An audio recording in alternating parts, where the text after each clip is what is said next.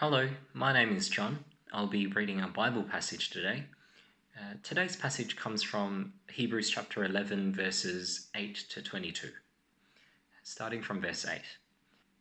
By faith, Abraham, when called to go to a place he would later receive as his inheritance, obeyed and went, even though he did not know where he was going. By faith, he made his home in the promised land, like a stranger in a foreign country. He lived in tents, as did Isaac and Jacob, who were heirs with him of the same promise. For he was looking forward to the city with foundations, whose architect and builder is God. And by faith, even Sarah, who was past childbearing age, was enabled to bear children because she considered him faithful who had made the promise.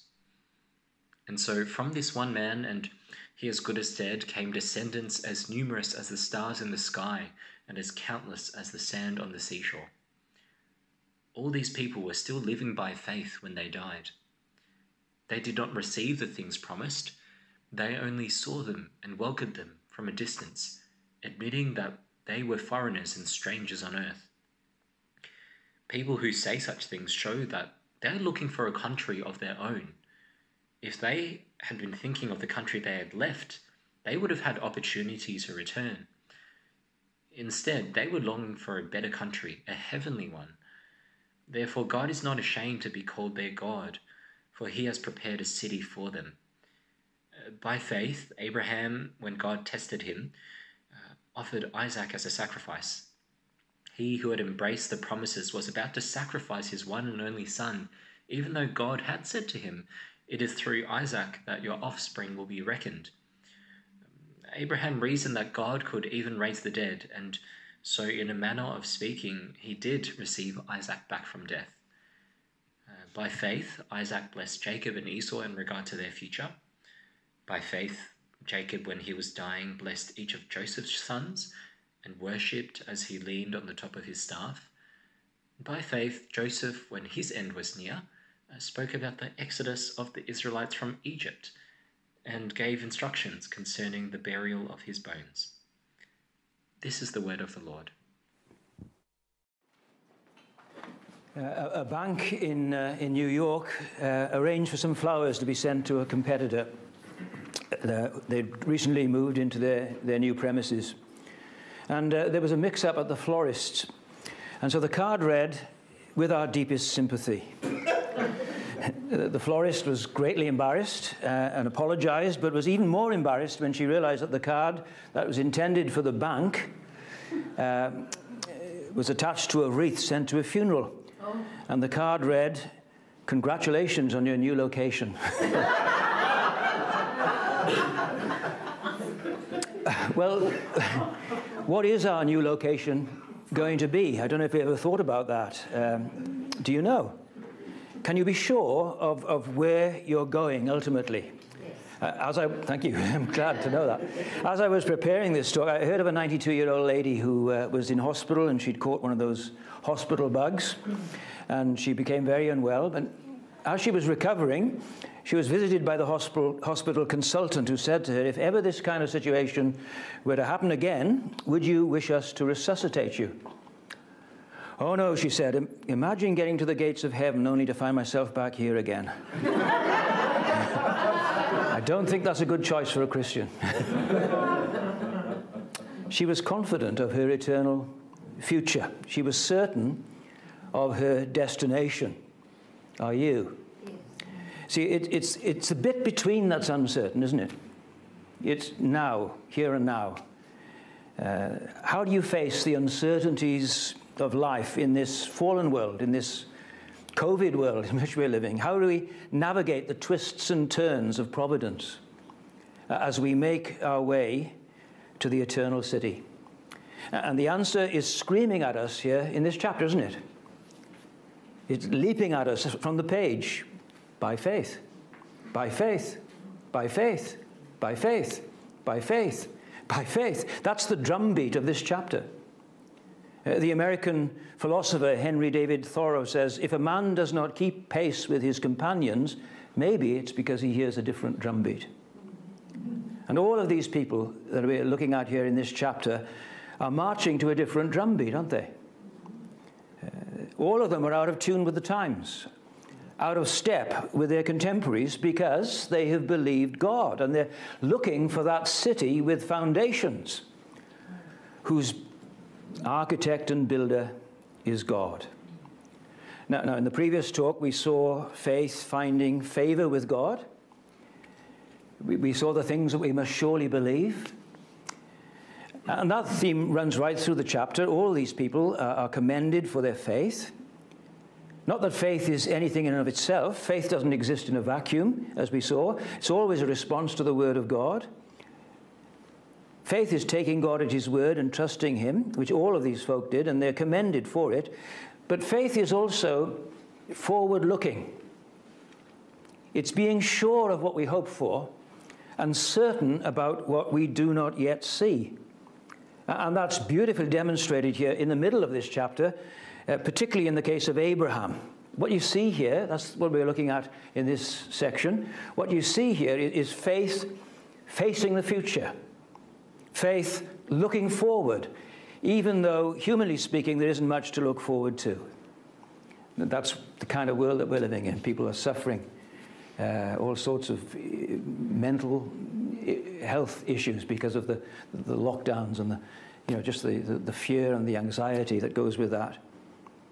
And even when there's, humanly speaking, the world's always been like that. There's always been crises that people have had to face. But faith is always forward-looking. It's future-orientated. So I want you to see that there. And you'll see that in your booklet, in your outline. There are 4 things I want to say about Abraham's faith. Not just Abraham and Sarah, because they're an item. They're together. Let me just tell you what they are, and then we'll look at them. The first one is this, in verses 8 to 10. By faith, we're told they obeyed the call of God. And then in verses 11 to 16, by faith, we're told they trusted God's promise. And then verses 17 to 19, by faith, they passed God's test. And then verses 20 to 22, by faith, they experienced God's faithfulness. So let's just have a look at those 4 things. First of all, they obeyed God's call. You see that there in verse 8? By faith, Abraham, when called to go to a place that he would later receive as his inheritance, obeyed and went, even though he didn't know where he was going. Next to Jesus, Abraham is arguably the most important person in the Bible.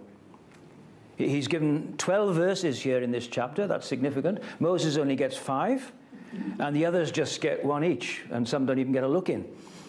But it shouldn't surprise us that Abraham features so prominently in this chapter, because, after all, he is the granddaddy of faith, isn't he?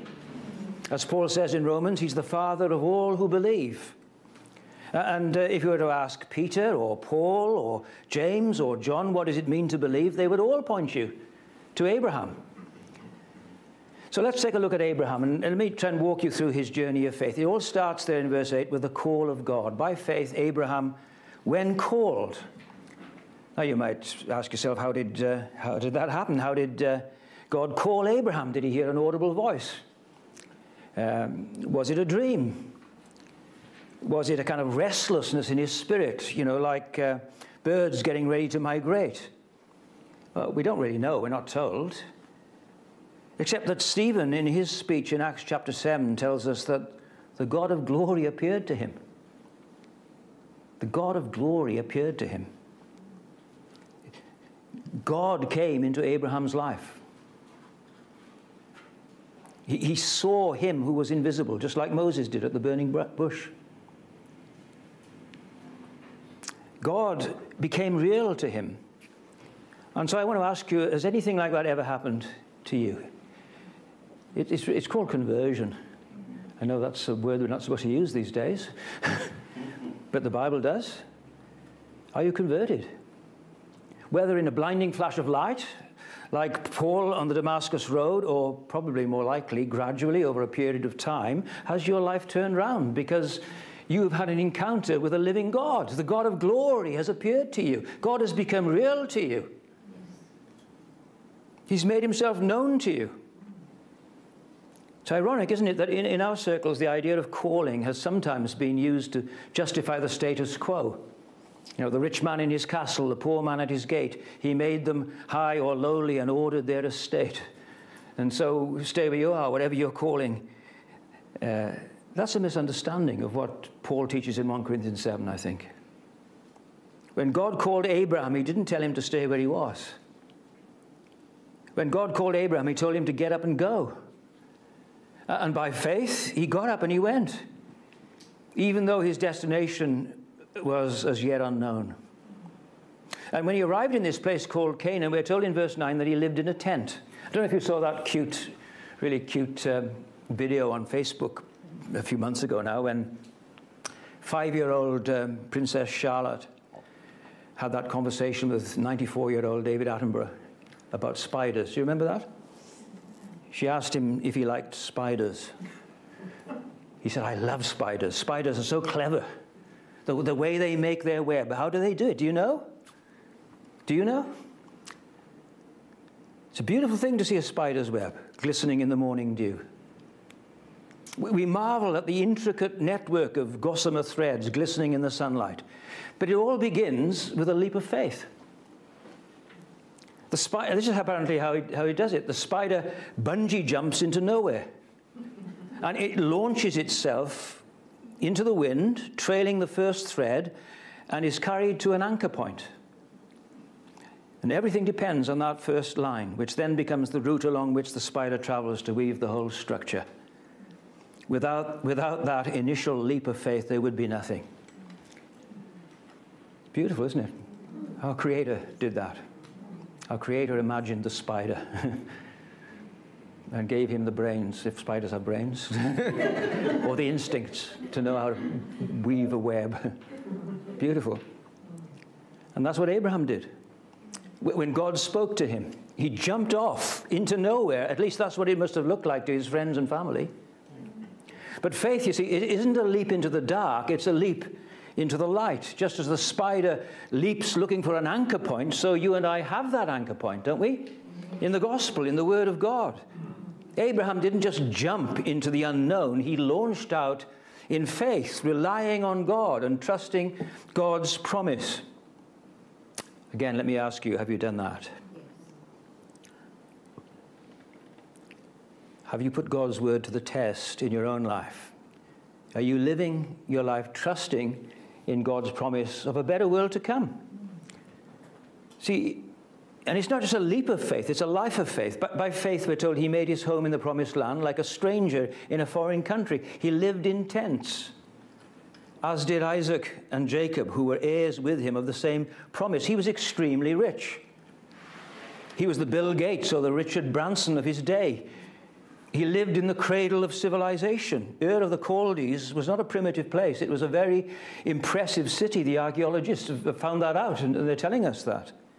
And Abraham was a very wealthy man. He had camels and goats and sheep and donkeys and servants. He had it all.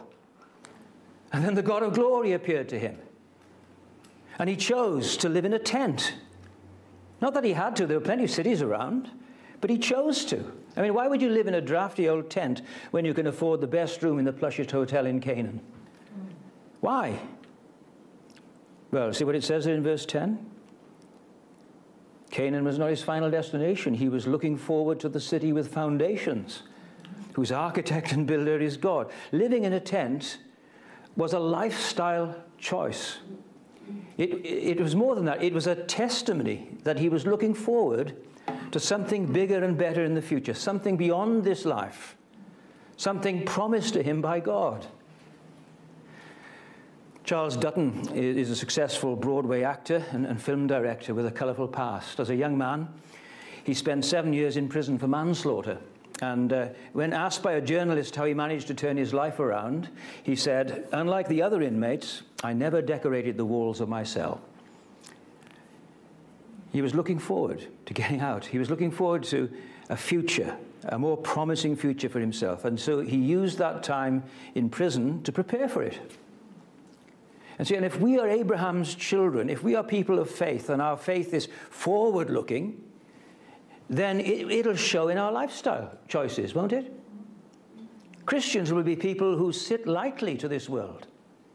We don't have to have all life's glittering prizes. We don't have to have all these things that people chase after. We sit lightly to this world because of the world to come.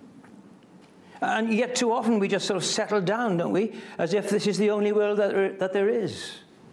So often there's nothing to distinguish us from unbelievers around us in terms of our lifestyle. I don't know if you've ever seen that movie Waterworld by Kevin Costner. I wouldn't recommend it. It's a pretty ridiculous piece of futuristic nonsense. It's about a world that is completely covered in water, and it's been that way for as long as anyone can remember. And everyone lives on these massive artificial islands. And the main character is a guy known as the Mariner, played by Kevin Costner. He's this burnt-out, cynical, half-human, half-amphibious, extremely reluctant hero. Anyway, at a crucial point in the movie, he rescues this woman, and her child as well, I think. And he takes them on board his boat, and the woman begins to talk to him about this place she's heard of called dry land. She wants to know if he's heard of it, and he kind of dismisses the idea, insisting that there's no such place exists. He lashes out at the woman. He says, "What makes you so sure that there is dry land? How do you know it even exists?" To which the woman responds, holding up her hands, saying, "Look at us. Look at the way we are. We weren't made to live in the sea. We weren't meant to live in a place like this. We were meant for something different." And isn't that the testimony of God's people? Shouldn't that be our testimony? That there's something better. We were not meant to live in a world like this with hearts like ours under these sorts of conditions. We were and we are meant for something else, something better, a better country, a heavenly one, it says here in this chapter. But who's going to live in this brave new world which God promises us? Which God promises to Abraham? Notice here not only the promise of a place, but also the promise of a people. That's the second thing I want you to see here. By faith, they obeyed God's call to the place, and by faith, they trusted God's promise of a people, didn't they? So look at verses 11 to 16. God promised to make Abraham the father of a great nation. With so many descendants, you wouldn't be able to count them. There's only one problem, of course. Abraham is impotent and Sarah is sterile, and they're both in their 90s. Abraham is almost 100, in fact. At first they thought it was a joke. I love those chapters in Genesis. They laugh. Till they realize that God's serious about this.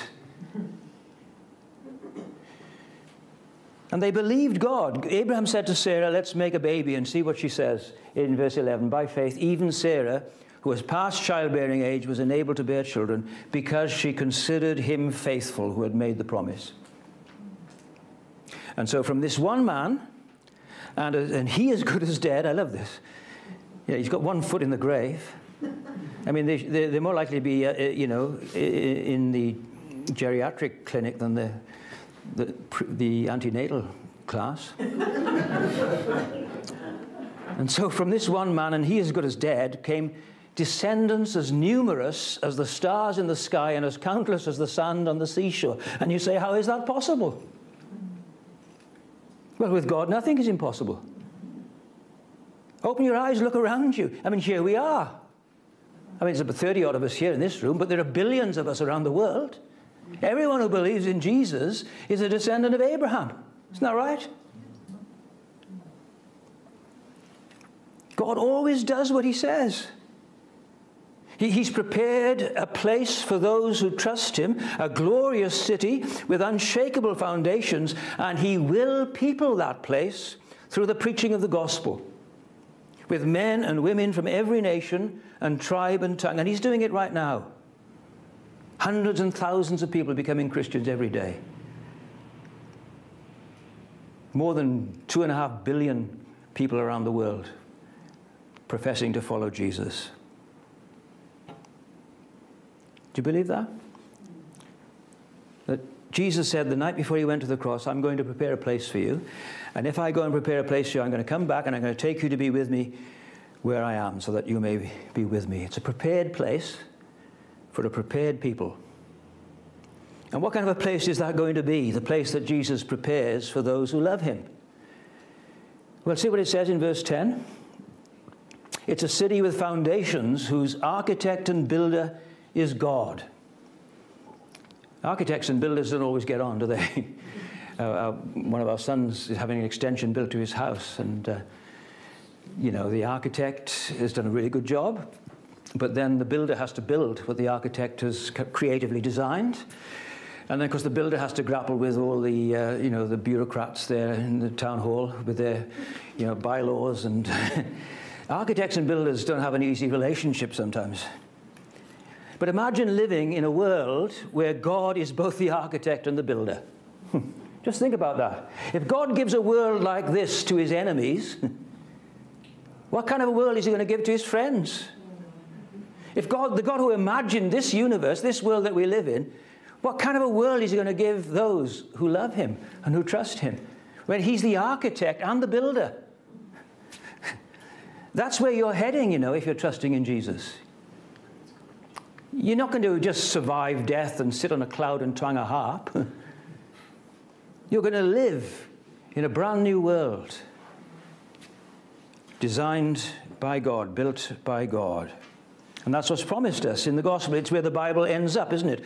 With this heavenly city coming down out of heaven from God. And Abraham can see right through to the end of the Bible with the eyes of faith. And he looks forward to this city with foundations. See, I feel sorry for the politicians sometimes, They're on a hiding to nothing, really, aren't they? They can't win. I mean, it's a noble thing to aim for, I think, to try and make this world a better place. But, the gospel is not about making the world a better place. It's about desiring a better country. Well, it's the promise of a world populated by people who are made new by the death and resurrection of Jesus. What Abraham looked for, and what John saw coming down from heaven in the book of Revelation, was a new heaven and a new earth. And that's the vision that was planted in Abraham's heart the day that God called him. That's what kept him moving forward. That's what he was living for. That's the vision he passed on to his kids and his grandkids, didn't he? Look what it says in verse 13. All these people were still living by faith when they died. They didn't receive the things promised. They only saw them and welcomed them from a distance, admitting they were foreigners and strangers on earth. People who say such things show that they're looking for a country of their own. If they'd been thinking of the country they'd left, they would have an opportunity to return. Instead, they were looking for a better country, a heavenly one.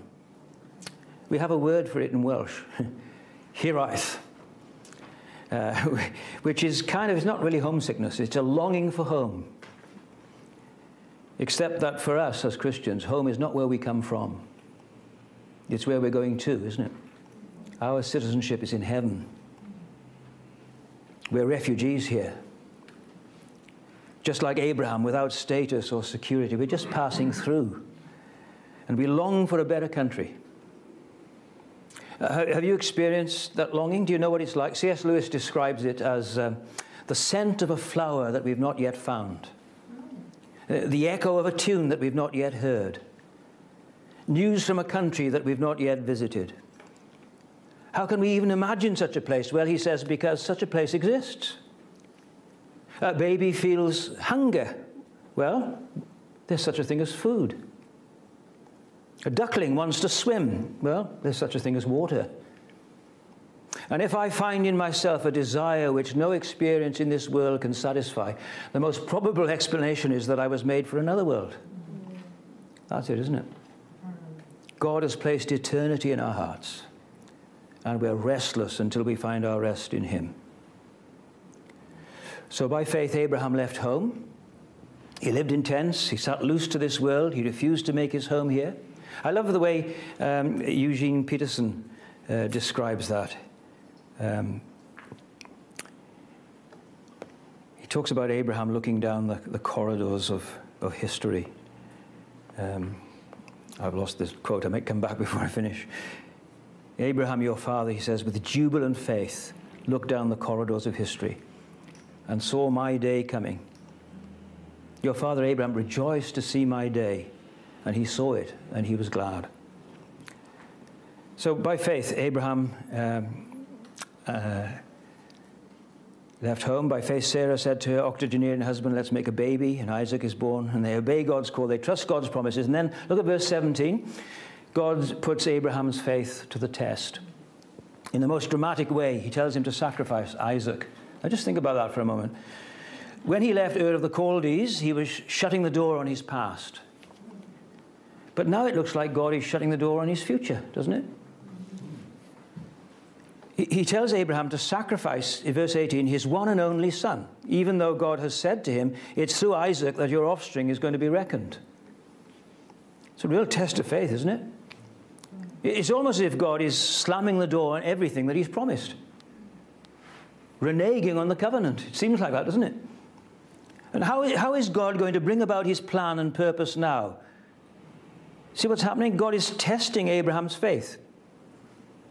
And he passed the test with flying colors. Look what it says in verse 19. Abraham reasoned that God could even raise the dead. And so in a manner of speaking, he did receive Isaac back from the dead. He reasoned. It's interesting, I don't want to read too much into this, but in the chapter, I think it's Genesis 22, when they set out to Mount Moriah with Abraham and Isaac would be a grown man by then, he's not a little toddler. As they set out, he says to the men, wait here, we'll come back. We're going up the mountain. And he says, we're coming back. I don't want to read too much into that, but the writer to the Hebrews seems to.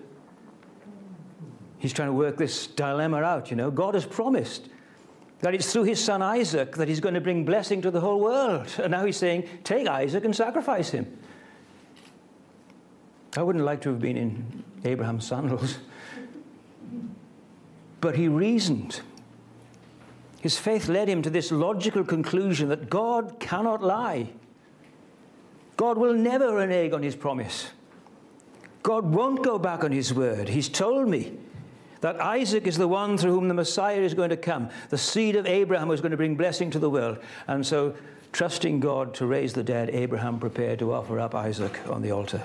He didn't doubt for a moment God's promise to save the world. With jubilant faith, looking down the corridors of history, he saw the day of Christ. That's what faith is. It makes things that are far off close. So by faith, Abraham obeyed God's call, trusted God's promise, passed God's test, and then finally, by faith, Abraham experienced God's faithfulness. So just look at these verses with me as we close, verses 20 to 22, just 3 verses. But you know, those 3 verses, verses 20 to 22, cover 30 chapters of Genesis. That's more than half of Genesis. And what we see here in these 3 verses is God's faithfulness to his covenant. See, Abraham experienced the faithfulness of God being worked out in his family. By faith, Isaac blessed Jacob and Esau in regard to their future. By faith, Jacob, when he was dying, blessed each of Joseph's sons and worshipped as he leaned on the top of his staff. By faith, Joseph, when his end was near, spoke about the exodus of the Israelites from Egypt and gave instructions concerning the burial of his bones. Now, why does the writer of the Hebrews just skip through these chapters so speedily? Why does he just pass over Isaac and Jacob and Joseph and their children so quickly in just a few verses? Because he wants us to see at a glance the faithfulness of God to his covenant. Yeah, and yet when you read these chapters in Genesis, you discover there are all sorts of twists and turns, all sorts of imperfections in this family of faith. Shocking things. It's all there, and yet God is faithful to his covenant, even though they are unfaithful very often. God doesn't disown them. It says that there in verse 16, doesn't it? It says he's not ashamed. Some of the things they did and got up to were shameful, but God is not ashamed to call them his children. He's not ashamed to be called their God. He's faithful, even to unfaithful people like ourselves. So by faith, Abraham's son Isaac invoked future blessings on Jacob and Esau. By faith, Jacob, when dying, blessed the sons of Joseph. And in a flash before our eyes, we move from father to son to grandson, and then to a great-grandson, and even to great-great-grandson, to show us God's faithfulness to his covenant promise and to his covenant people. through whom he has brought into the world Jesus, the promised seed of Abraham, in whom all the families of the earth are blessed. Let's pray. Lord, we thank you for Jesus. We thank you that all the promises of God are yes and amen in him. We thank you, Lord, that Abraham saw that so clearly, it seems, and not in some kind of theoretical way, but in a way that made his heart leap with joy. He saw your day coming. Oh, he didn't see it as clearly as we do, looking back with the benefits of the New Testament, but he did see what you promised. And he knew, Lord, that even though he might not live to see that day in this world, nevertheless that day was coming. And his faith kept him moving forward. And we pray, Lord, that we might have such faith in these troubled times, and that we might be able to point people in this world to Jesus, in whom we have a future and a hope. We ask this in his name. Amen.